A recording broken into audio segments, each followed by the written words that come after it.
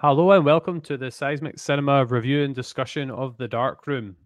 I was really trying to develop a really witty introduction, but I kept focusing on all the negatives of my introductions.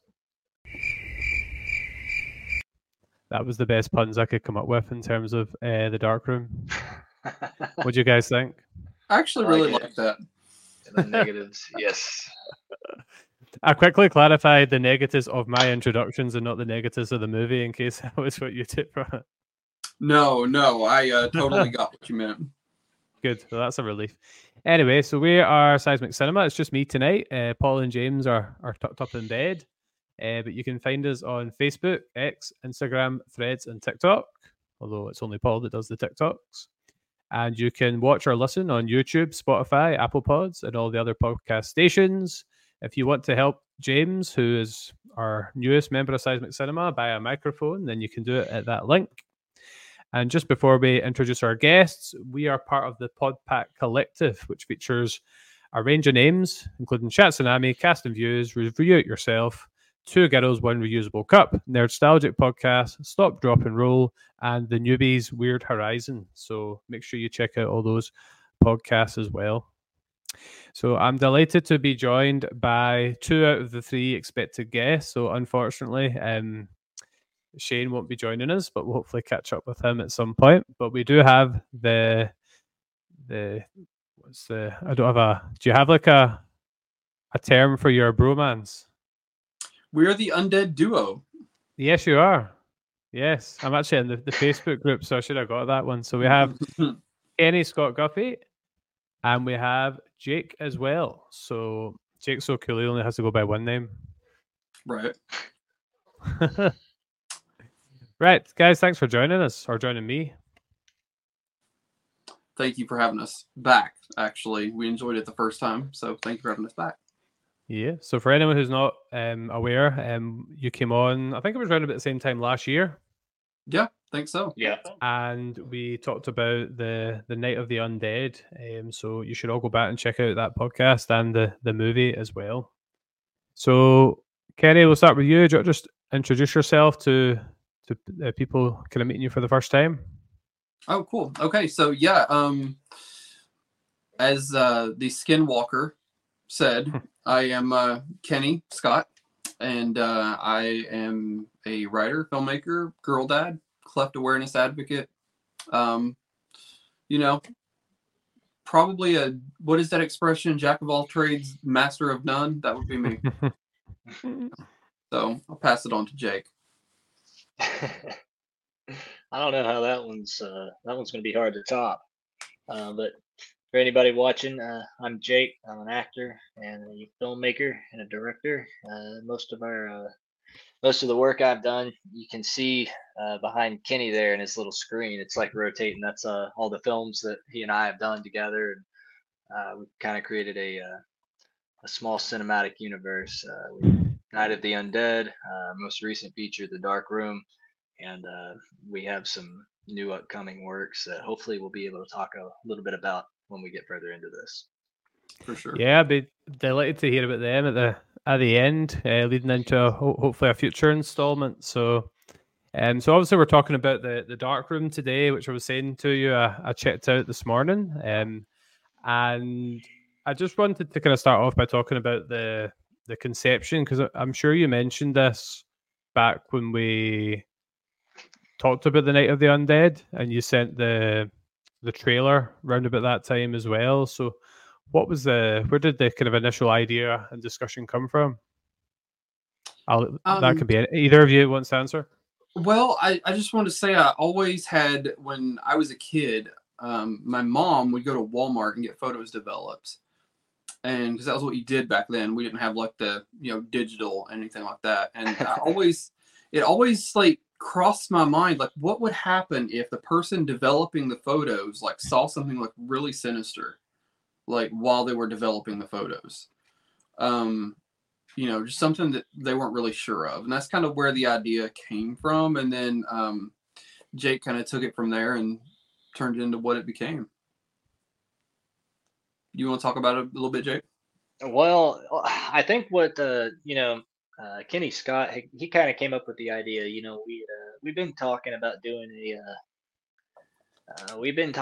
a thriller, and this film itself, it went through a lot of changes before it hit the final draft that you see on screen.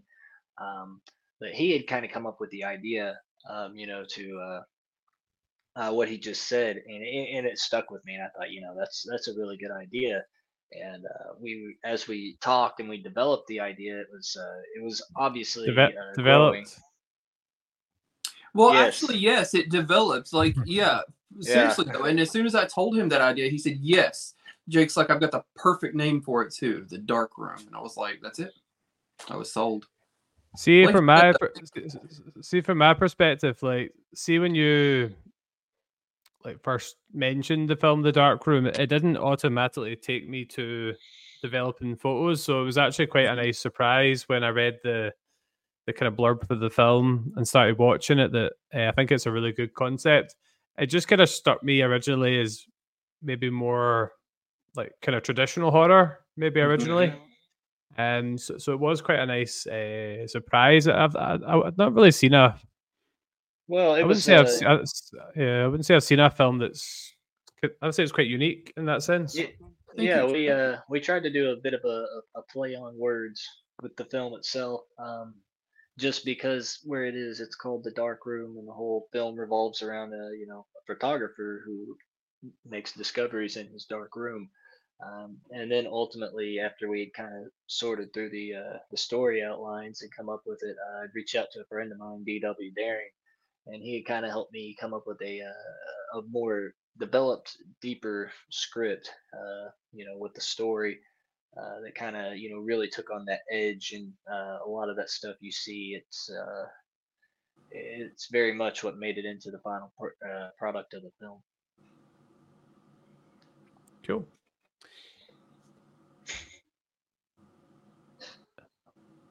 Well, do you want to hear? How do you want to do it? Do you want to hear my thoughts, or you got any particular questions you want to ask about? No. We want to.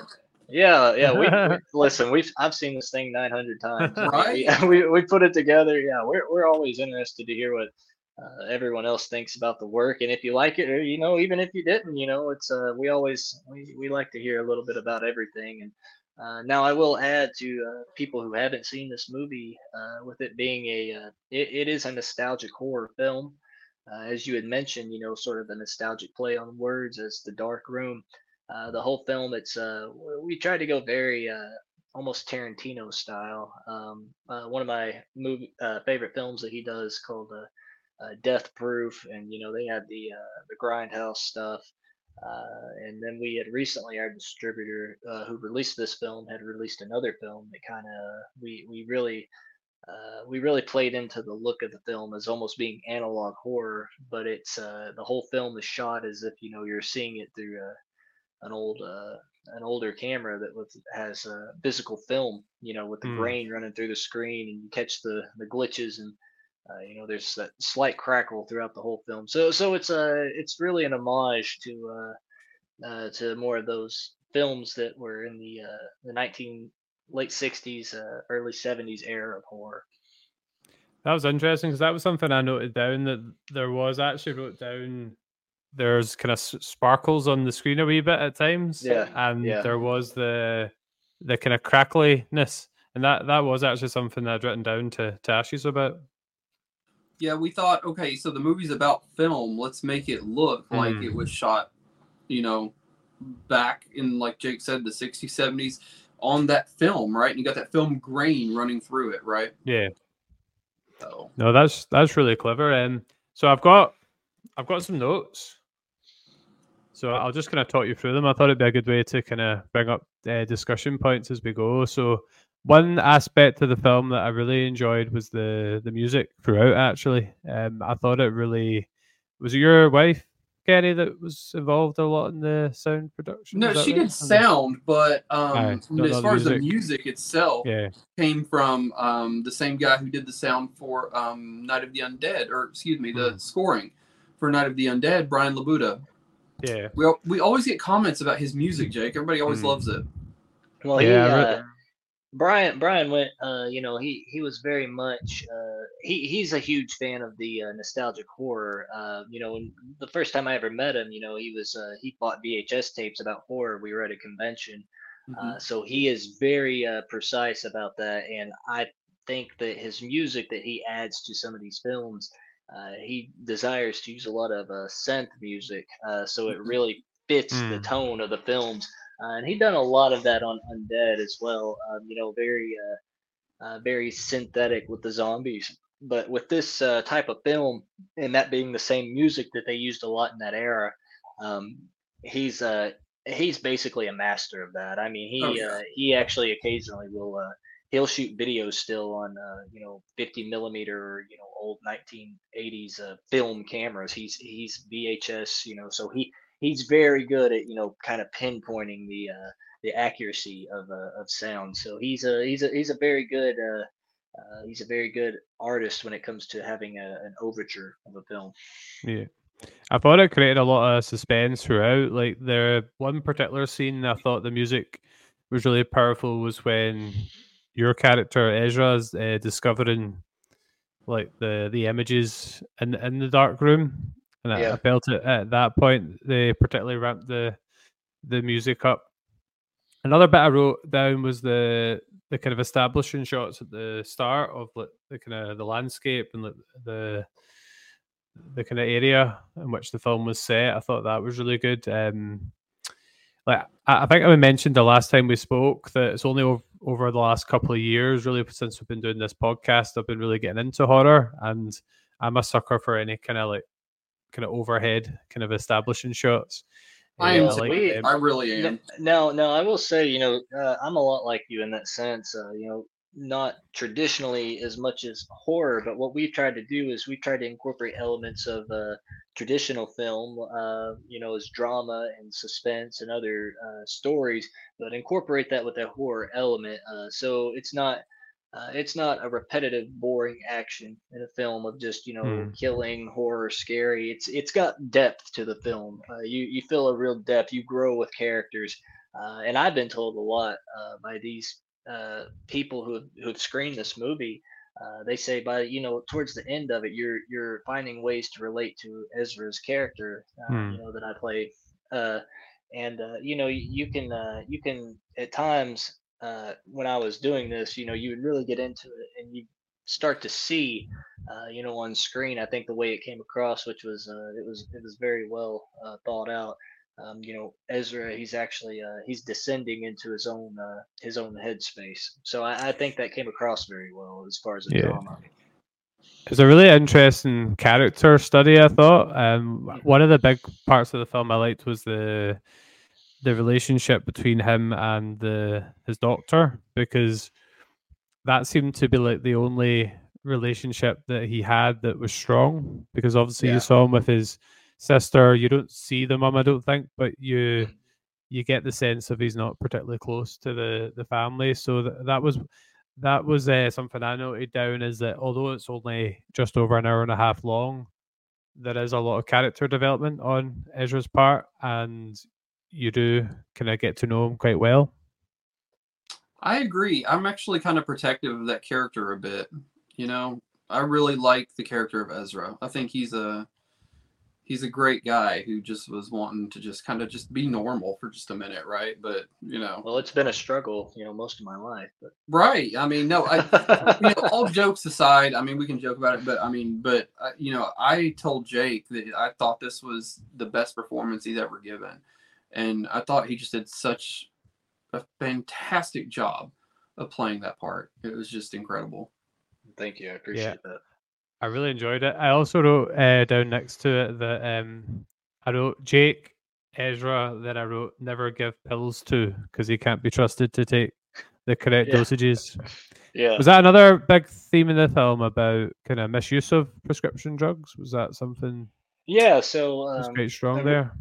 originally, I don't think that necessarily was in the original plot line that we had come up Hmm. with, but as it was sort of developed, after talking with Mr. Daring and the way that we kind of went back and we freshened everything up, we wanted to give off the illusion that Ezra actually, we wanted audiences to feel if he was mad or if he's sane and what he's seeing is actually true. So he is in the film.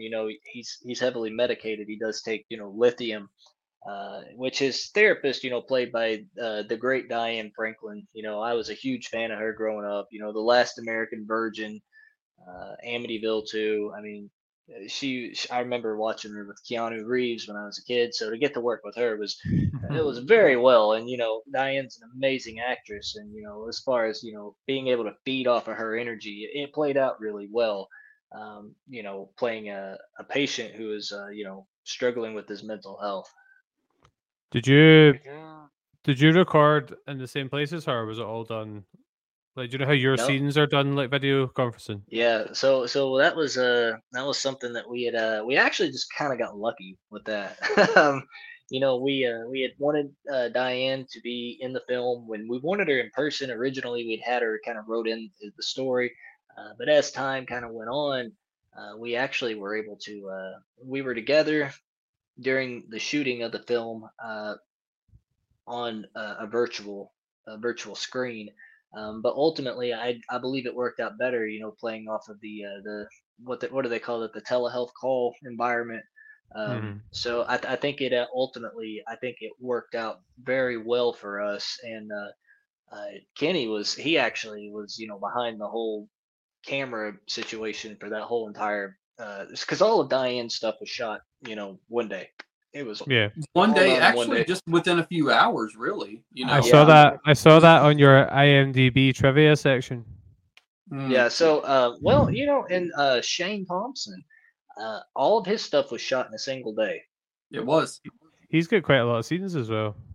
Yeah. For sure. And I want to say too, going back to the telehealth thing, in the script, it's like Jake said, in the script, he's like in her office and paying her these visits and whatnot. But I really think that the telehealth like calls really kind of drove home that isolation that Ezra has. Like you said, he's got a strong relationship with nobody except his doctor, and even she's behind a screen, So did you say that the doctor was that always Diane Franklin in your mind? Like, was the part written with her in mind, or did that come afterwards? We knew we wanted her in the movie. We weren't sure what part. I think at one point we had her as, instead of the sister, we had the mother paying him a visit, and the mother was Diane Franklin. But once it didn't work out with getting everything the way that we wanted it to, as it tends to do sometimes when you're making a film, we reworked it, and we reworked her as the therapist and into those telehealth scenes. And it works for the film so much better than what we had in mind. And I've found that a lot of times, not just film, but, if you're writing a book or you're, painting a picture, it'll take on a life of its own, and it'll tell you where it needs to go, Yeah. Yeah. No, I agree. I think it worked well. Like, no offense to Jake, but Ezra was quite a loner. So, like, as you say, it worked great. Yeah, it worked great. And the supporting characters in the film, those are honestly, to me, those are the real. That's the meat of the film. Those are the real characters that kind of make the film. Ezra's one man, but it's the all the other characters, such as Shane Thompson's character, the seductive mistress, Kayla's character, Diane Franklin's character, all the other characters, they're a reflection of Ezra in some fashion. So they are the ones that really kind of make the film come to life. Ezra's he's the backdrop of the whole thing. He's been so modest. Oh no! Do you hear Matt? I mean, there's such a strong supporting cast in that film. It's just very much so. And honestly, when we were shooting the film, that was personally, that was actually one of my concerns was everyone else. I almost was like, man, they need more screen time. Because it was when you go back and watch the final. It's very strong, especially everything down to even the character Jeremy Boggs plays of the Reverend. I mean, it's every intricate little detail. These characters are what basically make up the character of Ezra. Yeah, I think it's a good compliment that see at an hour and 30 minutes. I feel like it could have went to 2 hours without feeling too long. I felt like I would have watched more of it. If that makes sense. I appreciate it because, like Jake said, we've seen it like 900 times, and it's like you're sitting there at the premiere, like watching the screen, and you're like, "Oh my god, how long is this movie?" You know, like I mean, I didn't like. Believe me, we reviewed Rebel Moon recently, and that was long. Whereas yours, I sometimes struggle to watch films in one sitting sometimes, but I was I found it an easy watch in that sense in terms of going through it that one time. I've got a real hot take on Ezra's character before we talk about some of those other characters. I don't know if it was just the setting of him working in the dark room, or just thinking back to shows like Dexter, but I really thought he was going to be the bad guy. I thought he was going to be the one in the mask. Like I thought that through like most of the film. That from everybody that's watched the movie, actually.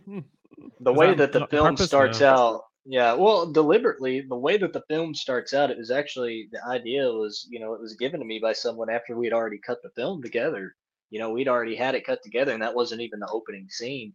And, the idea was presented, why don't you start like this? And I don't want to necessarily spoil it for anyone who hasn't seen it.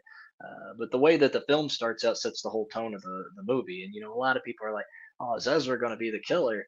And, we've been told that, like Kenny said, a whole lot by a lot of people because, they're like, he's the killer because, and it almost plays out like he would be. You would almost, any logical person be like, okay, the guy he's basically crazy. He's heavily medicated and abusing his medication. He's hallucinating. He's seeing stuff, all this stuff doesn't make sense, but it's all very, to be such a short film, I personally believe it's very intricately woven, kind of like a web. It is. It's a very complex piece. Every little detail in that film matters. It wasn't until you saw the Skinwalker walking about behind him when he was on the phone, I think it was. It wasn't until that point that I started thinking it wasn't him. But then, even then, I wasn't sure because in a lot of horror movies, there's two people dressed up as the same. Could be in his head thing. too, right? I mean, you don't know. So, like, it's like the end of American Psycho. That like people to this day still don't know, like. If it I just was want to say I absolutely love American Psycho. Like that is like one of my top favorite movies. I love American Psycho. It's a great movie. So yeah, I really enjoyed Ezra's character. I enjoyed his shy encounter with I wrote her name down, Audrey Mills, and when she came round. I thought she was really good as well. I thought she created a lot of intrigue, and she seemed quite dangerous from the outset. Yeah, very mysterious character. Yeah, she's immediately one of the classic, almost like the femme fatale in the 1940s noir films. You know what I'm saying? Like that's her totally. She's like that in real life too. Like I mean, there was a lot of big twists, like the bit where like I was like actually, oh my god, when it was saying that she and what's his name, David's character, or not David's character, David the character, that they were married, and I thought I was really looking forward to Shane being on tonight because I thought his character was a real standout as well. There was just something that immediately put you on edge with him. Shane he honestly is that dude has my heart. Like he does. Like he is. I cannot give him enough compliments. Do you remember him from Night of the Undead? Which, if you tell me if you tell me who he was, then I might. He was tinfoil hat guy. Zombies are not real. Remember, the government's trying to make you think they're real. That's him. The one that drank his own urine. The one that drank his own urine. Yeah. Okay. In the very beginning with the clips. I do remember his name. Like, I do remember the name of the actor from that point. And I thought he was pretty terrifying, to be honest. Like he only raised his voice in that one scene, but Very Right. ominous Creepy, character. isn't he? Yes. It was powerful, yeah. And in real life, he is like a Polar not even opposite. teddy bear. He's like a gummy bear. Like, I mean, he is just like the nicest, sweetest dude like you would ever meet. And in real life, yeah. polar opposite of that character. So that really, if people ever met Shane in real life, that complements his acting 10 to 1. Yeah. Just because, I mean, like Kenny Scott said, I mean, the man is the nicest person you will ever meet, and to think that he has hurt your feelings would probably destroy him.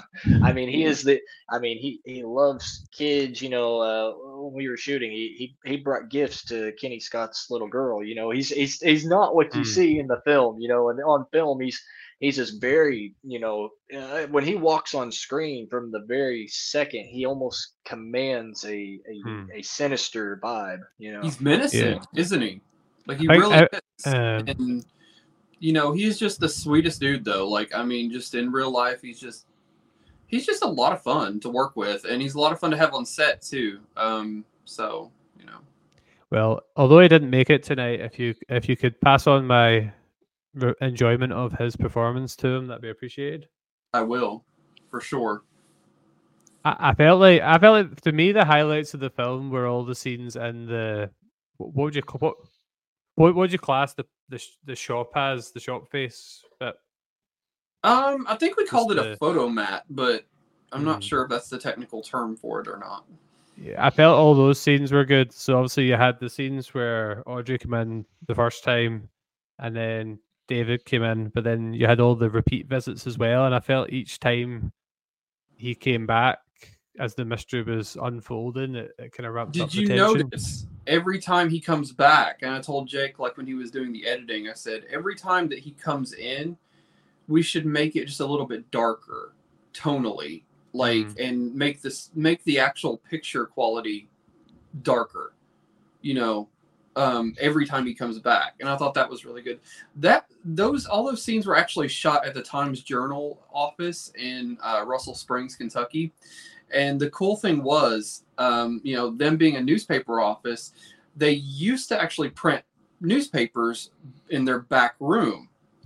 And their back room, if you remember the scene where the door creaks open and it says dark room on it, that was their actual dark room that they used back in the day, and that was their sign that they had on it, and we just left it all the way it was. So it was really cool.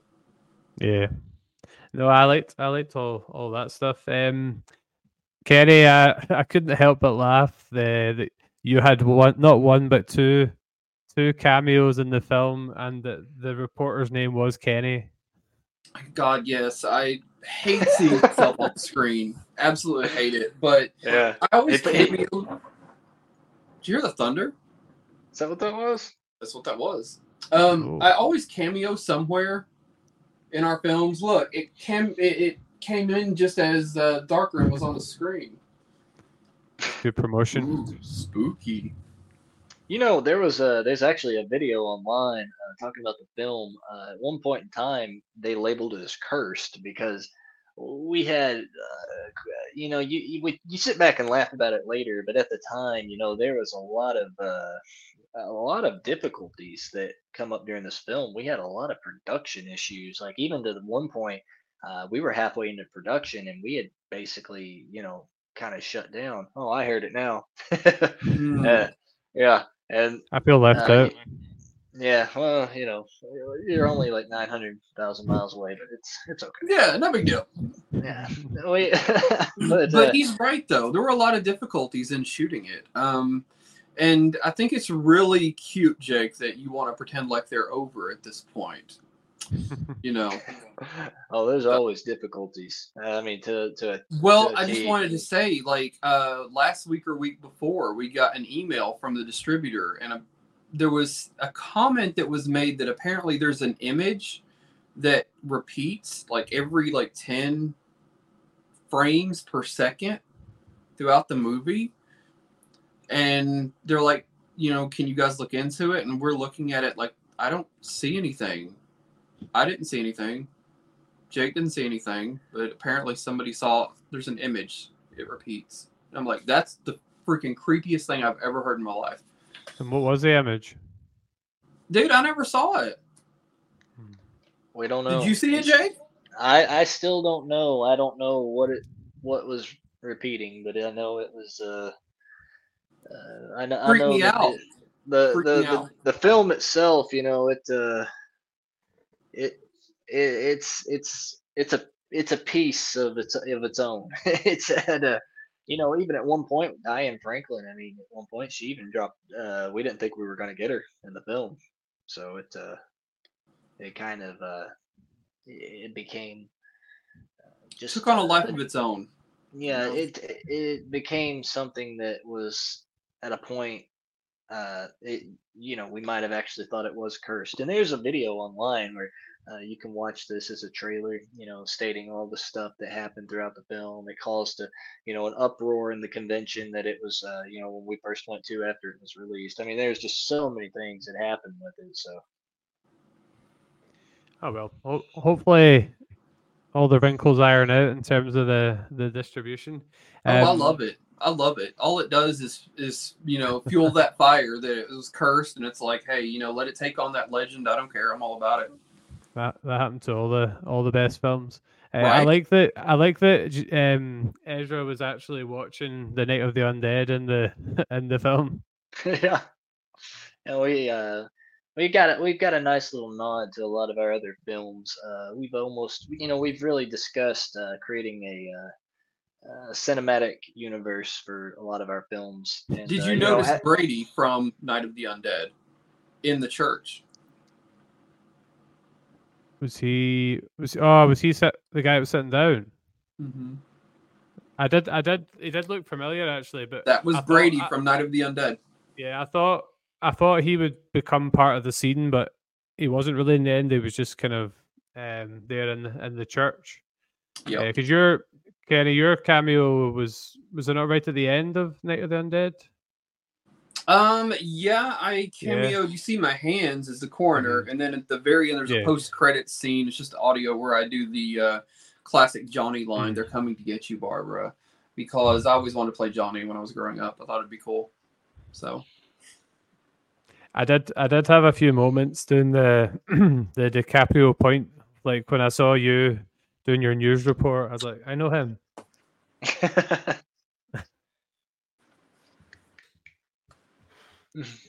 Right, I'm going to go back to my notes to see what else I noted down. I like the sense of intrigue at the start. I really like and I don't normally like this in films, but it worked really well here. I like the lack of dialogue in the first kind of 5 minutes. Like there wasn't really any dialogue in the first kind of 5 minutes. It was all just the music and the kind of establishing shots. That was also something. Tell me a wee bit about the kind of feel you wanted to create with the kind of intro and the music. I'll let Jake handle that one. What do you think, Jake? Well, with the intro and the music, it ultimately I think it worked because it gives that sense of, like we said, isolation.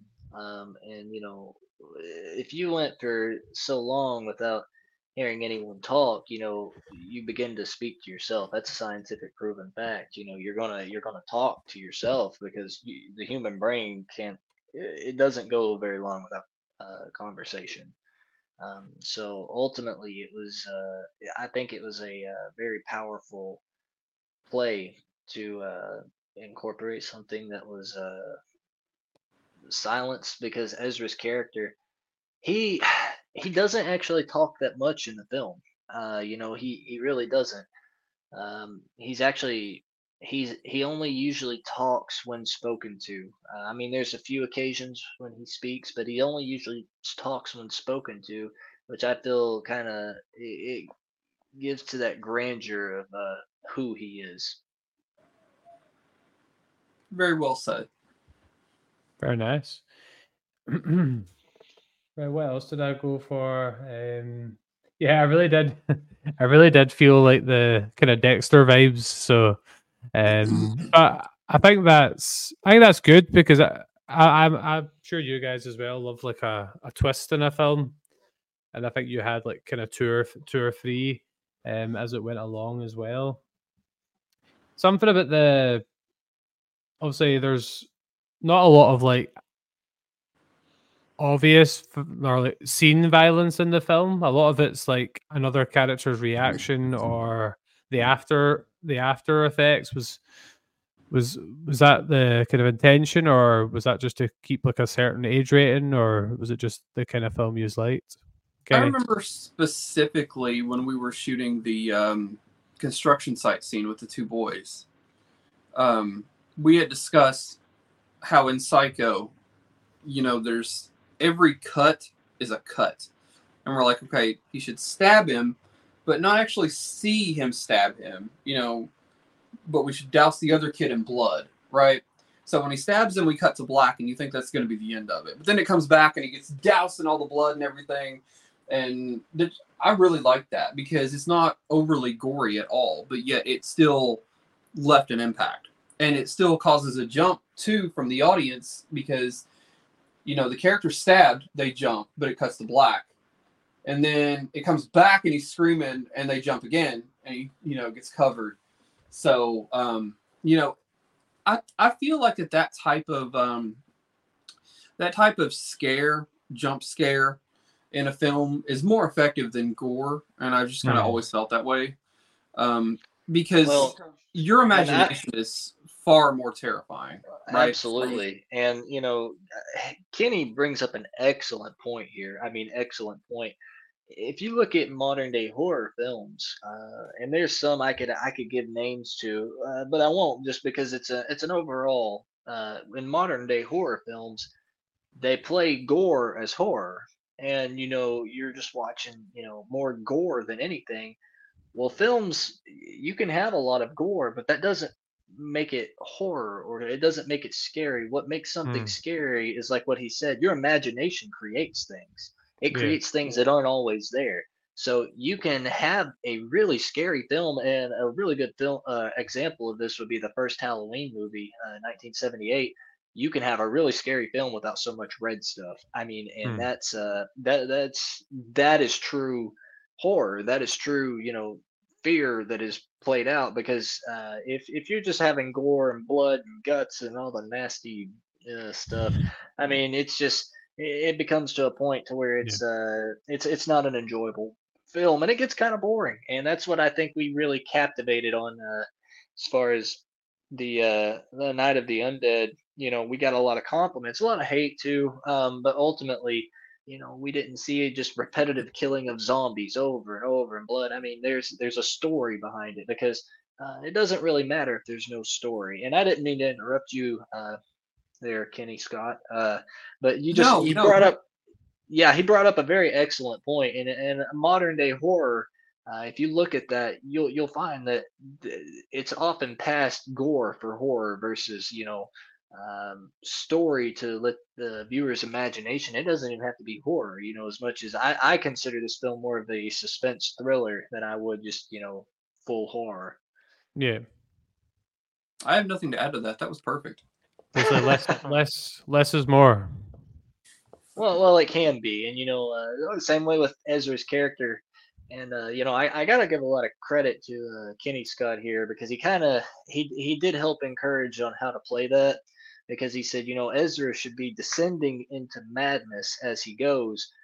So you find more of an art of listening than speaking as a character, and that character develops. There's a lot of Ezra's you can see in his character development. He scratches his face a lot. He scratches his head. He's nervous. He's twitching, which it adds to uncomfortable body language that I think is relayed across the screen, and you sort of get inside his head in the way that he's feeling.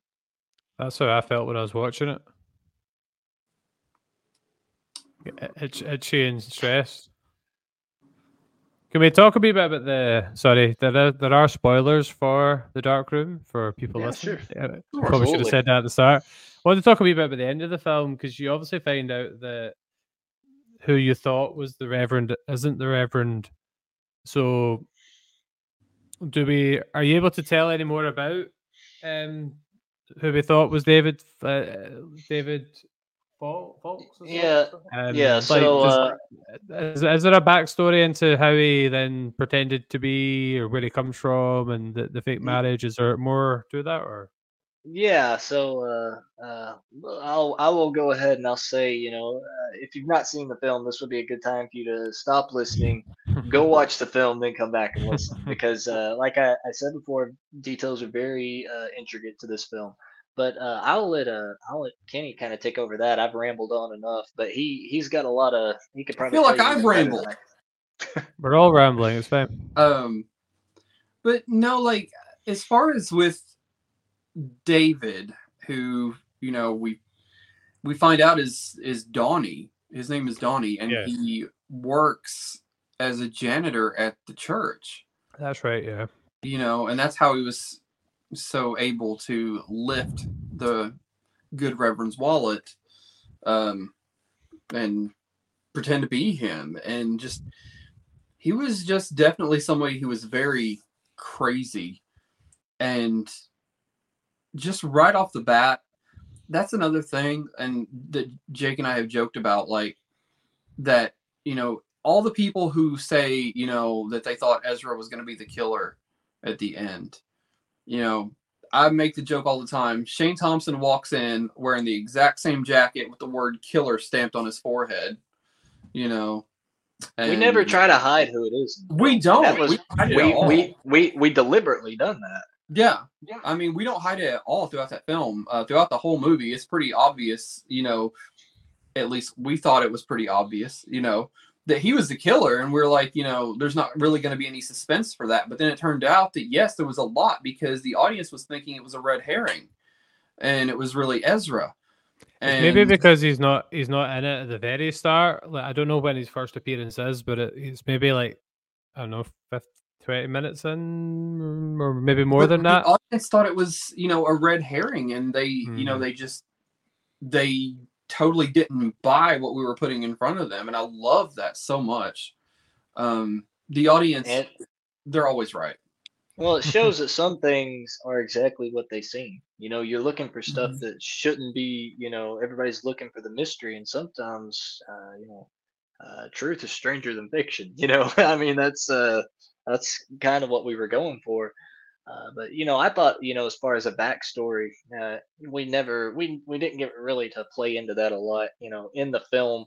But it had sparked before, like what if there was a janitor or somebody who was basically a nobody, but he was posing as, being married to this woman, and the character who Shane Thompson plays is actually, he's very smart, because you find out later he knew that, Audrey was she even admitted, she knew who David Fox was, but it wasn't the same one that Ezra had met. So it's it's kind of a play off of how you see things, and it's one of those there at the end. You're kind of like, wow, because it just there's so many things that just they're exploding, and it's the little details that make all the difference in that. Yeah.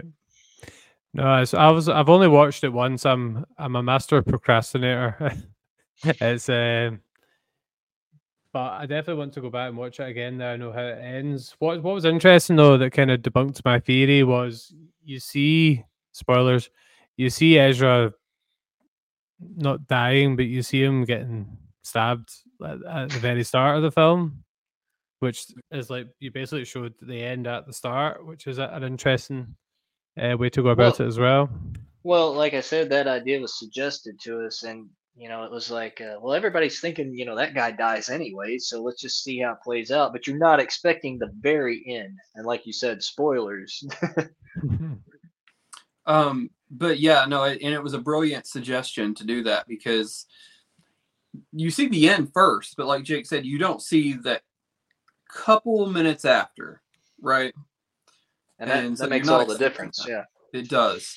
And I love that shot, which, I mean, we've already went into spoilers and everything now, but like, I love that shot when Shane comes out and he takes off the mask and he just gives that smirk and looks around like, I got away with it, and looks out the door of the shop, but then he turns around and Ezra's standing right there. And I just love that. Are those masks on sale for Halloween this year? You going to get it trending? Well, I was hoping that we would. Now, this mask is the actual mask that was used in the film. And I want to be clear, too, that, we shot all of Shane's scenes in one day, but it wasn't always Shane that was under the mask. The only time that Shane was really under the mask was the end scene where he stabs Ezra, right? And then the part where he walks out taking off the mask. That was the only time that he was actually under this mask. The rest of the time we had like stunt people and whatnot under, just because Shane lived, he lives like 4 hours away, and we couldn't keep him down here for that long just to hide him under a mask, right? It wasn't really fair to him, right? So anytime that you see the killer, it's usually not Shane under the mask. Usually Okay. not. So Was there any significance between were the killings all random?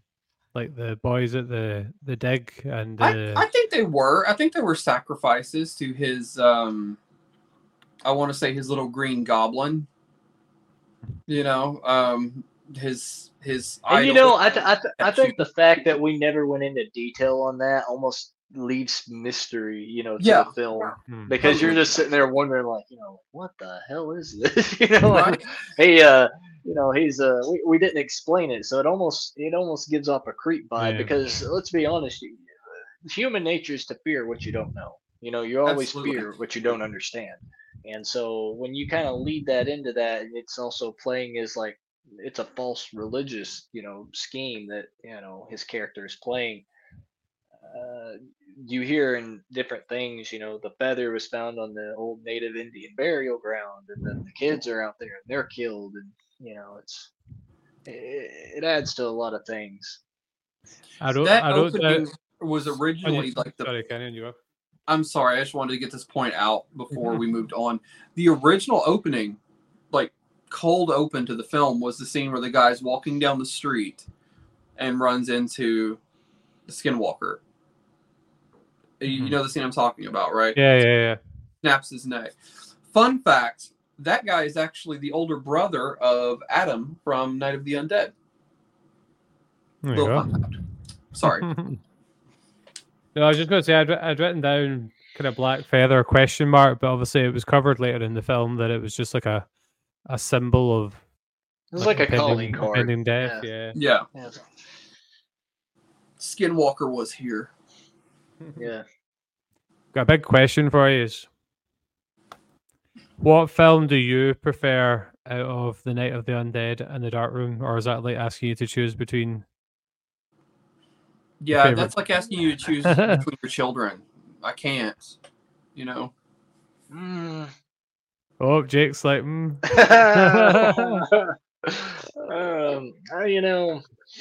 You don't have to answer, by the. Yeah, I don't think I will. I don't think I will, but we'll let that speculate for a few years. There you go. I might answer it in a few years. It grows. Each one grows on you a little differently. He's definitely. I don't know if it's recency bias, possibly, but I think I preferred The Dark Room personally. We heard that a lot. A lot of people did, and it's a film that I am very proud of. I am tremendously proud of it. I think I just like when I was thinking of coming on with you guys. Obviously, I'm just a teacher who does podcasts once a week for fun, but you guys actually go out there and make movies, which is incredible. It's not something I can ever imagine myself doing. A lot of people say that, and it'll be different when you're doing it, I suppose. Well, it's more along the lines. We talk about this a lot. Kenny and I. It's just the fact of if there's a story you want to do and there's something you want to do, the only thing that kind of stands in your way of doing it is you. And if there's a lot of people, they limit themselves to budget. I don't have the means, the money, whatever. If you can make a movie, make it. I mean, you would probably actually like be amazed if I told you the budgetary restrictions behind Night of the Undead.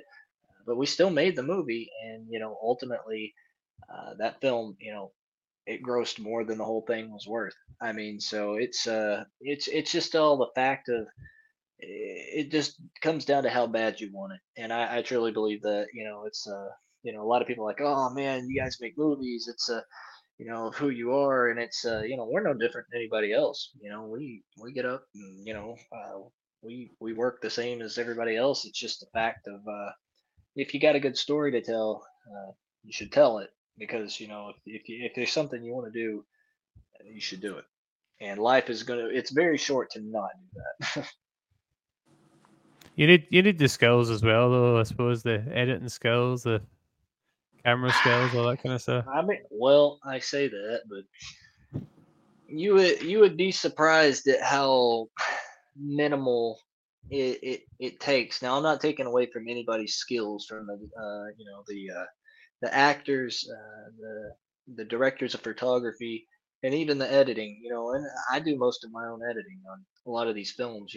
I do a lot of the editing, but that goes back to just it determines how bad you want to do it. Because if you want to do it bad enough, those things they come natural. You kind of learn as you go.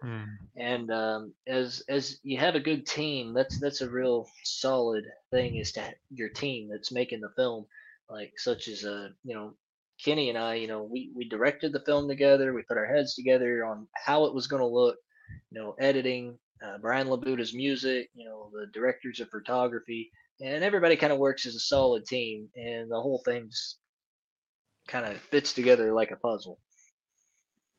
Real team effort then. Oh yeah, for sure. What I was interested in was you see it a lot in kind of the movie industry, is like people directing and acting. Like, was that? How do you kind of strike the balance there when you've obviously got the two hats on? Well, as and me, where I play more of a lead in this,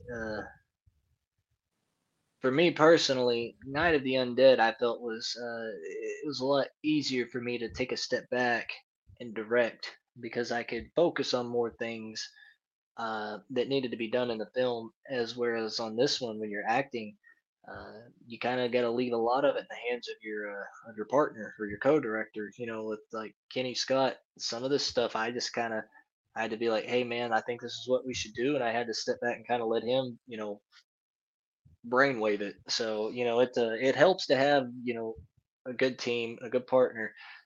But ultimately, I usually, for me myself, I'm usually not. I've kind of got to the place. I'm not really in anything that unless I've got some kind of a creative lead, like as a director, with like our partnership with me and Kenny Scott, because it's just you lose creative control. And with us working together, we always kind of we have a good way of maintaining that creative control that we both desire. Now he might disagree with me, but that's kind of no. I do not disagree. I agree completely. We complement each other so well. We work together really well, and we're just like brothers. I mean, honestly, like you would have no idea. I don't think that we just met, 4 years ago. We really have a great working relationship, and we have a great, real, genuine friendship offset as well. I mean, I can't tell you, usually if something happens, something good, something bad, he's like the first person I text, he's the first person I text, I would say, every single morning when I wake up. He is like, first thing is like checking on Jake, right? So I think that helps too. Well, oh yeah, I don't want to say too, because Jake already covered that. It helps, but having that genuine friendship. Well, and like I said, some of the things that I couldn't necessarily focus on while acting in the film, I had to turn it over to him. And, ultimately, I think, he does a phenomenal job of, complementing the directorial skills. So it's very good to have someone who's like-minded with you to kind of incorporate those ideas to your film. No, I really enjoy hearing about your friendship and seeing it on social media as well. We are kind of tagging each other in posts. It's true though, like when we do the podcast, like Paul, who you've met, is like my best friend since we were kids. But James has joined us recently. He did teacher training with me, but we kind of reconnected through him watching our podcast and then coming on as a guest. And now he's on a lot. But we've got a group chat, and as you say, we talk every day on it, and it's became a real part of the week is having the discussions and doing the recordings. It's something that I would really struggle to not have in my life now, I must admit. Right.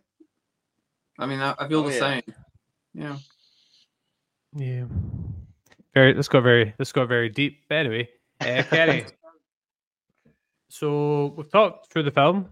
What I'd like to hear now is, well, for people listening, is where can they check this out now? Where can they check this out in the future? And what's the plan in terms of kind of rolling it out?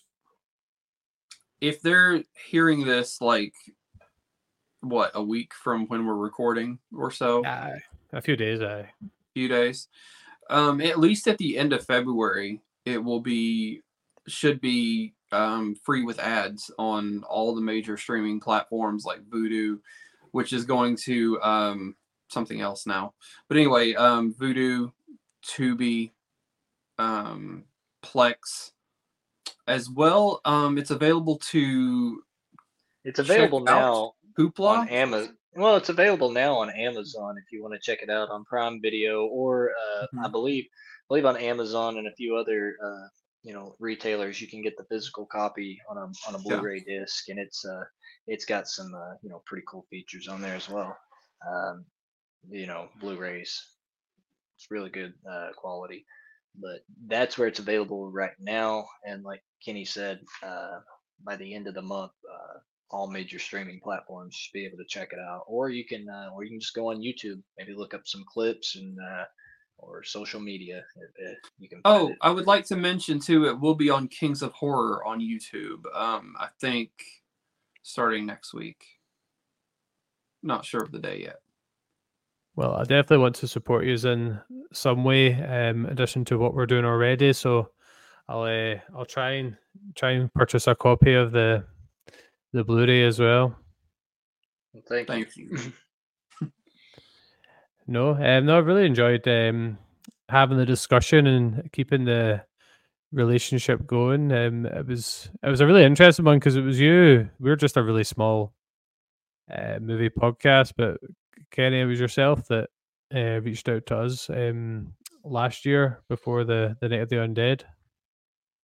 I did. I think on Twitter. Yeah. Right. That was before it was X, but yeah, it was on Twitter, and reached out, and we've got a great partnership here with you guys, and friendship as well. I think, again, it goes back to genuine friendships, actually genuinely caring about somebody and the people that you are working with. Well, if you ever fancy a wee trip over to Scotland, I would love that. I would love that so much. I really would. Right. So you were talking earlier about future plans. So is there some future projects in the mix? Take that one, Jake. Go ahead. There was a wee nod to it earlier. Oh yeah. We've got something that's going to be very big that I believe is it's going to be bigger than Night of the Undead ever was. I believe it's going to be something that it's going to be known for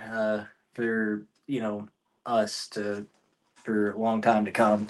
I'm very excited for this. I get to play a very integral character. That's something I've always wanted to do. And, Kenny Scott can probably tell you we've made some good connections on this film, and it's going to be big. And, for people who are fans of suspense, horror, comedy, all of that. It's I think you're going to enjoy it, and that is it right behind Kenny right now. Daylight. Daylight to Dark. Okay, and when's that likely to see the light of day? We start shooting in April, and Okay. we'll go through probably June. We shot a teaser, which is available online. I will link it to you after the interview, so you can maybe link it down below or so. Nice. Yeah, sure. But it's going to be a lot of fun. We have Tuesday Night in it from Nightmare on Elm Street 4, the Dream Master. If anybody's a Freddy Krueger fan, you probably will recognize her. But yeah, she's in it, and not only her, but our screenwriter is Roland Jewett, formerly Roland Jarrett, who wrote American Vampire. He has done phenomenal things in the industry. Like this film, it has, like Jake said, we've just got so many connections with this film.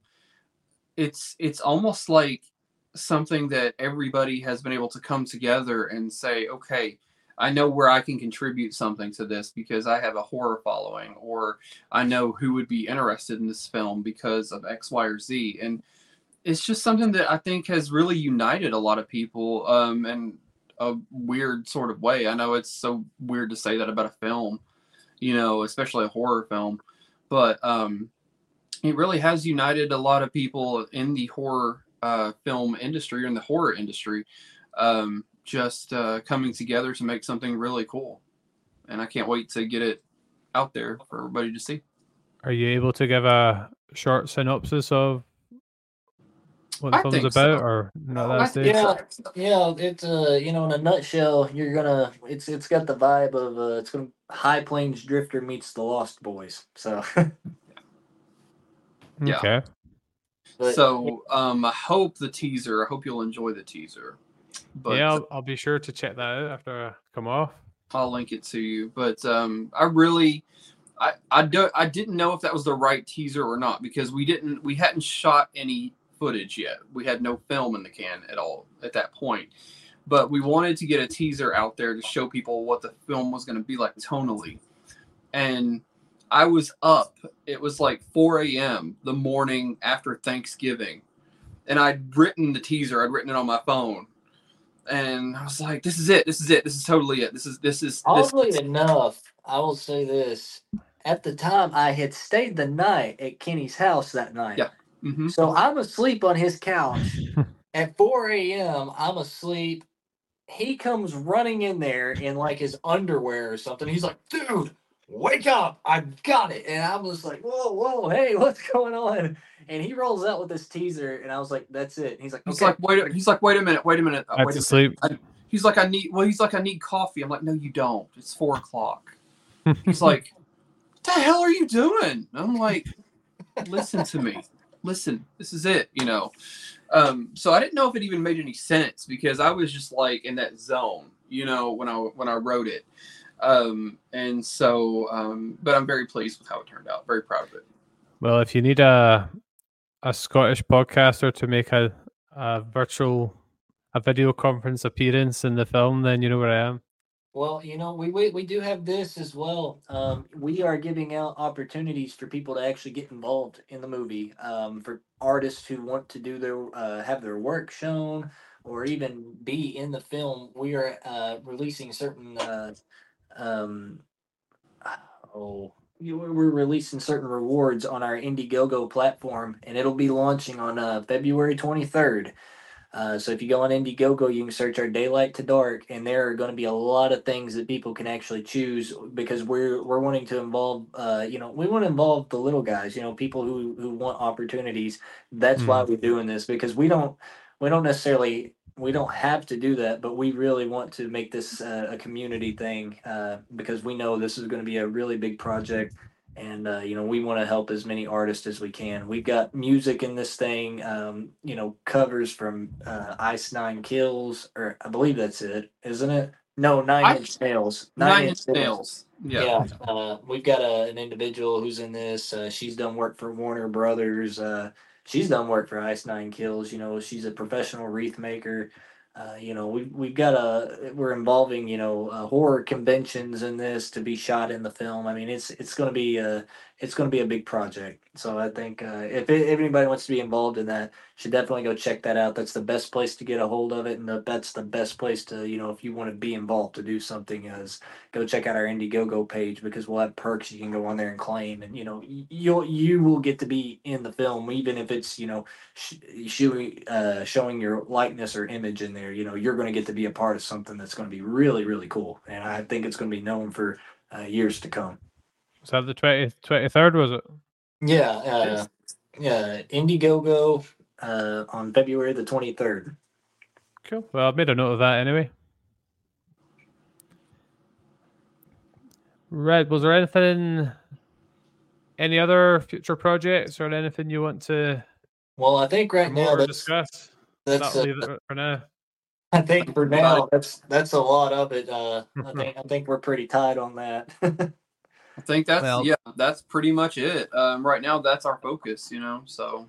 Yeah, but if you want to check out any of our past work, again, the film Screecher of the Lagoon, Boone the Vengeance Trail, A Night of the Undead in the Dark Room, you can probably search those on most major streaming platforms and be able to find them. So if you want to check out our previous stuff, all major streaming platforms or social media. For sure. You guys want to share any? Don't know how big you are on social media. Is there any platforms you use to promote your works online? You've also got a Facebook group, Facebook and Instagram. Yeah, we have a Facebook group called the Undead Duo, and then of course you can always follow us. Our Instagram handles. I'm Jake C. Young _official. What's yours, Kenny? Oh, I thought you had more to mention there. No, I'm trying to think of everything. I know, I am too. Yeah, I apologize. Mine is on pretty much everything. Everything is the Ken Scott with 2 N's. The Ken Scott 88. It's pretty easy to remember. This is why we use all these fancy buttons. I know, right? Yeah.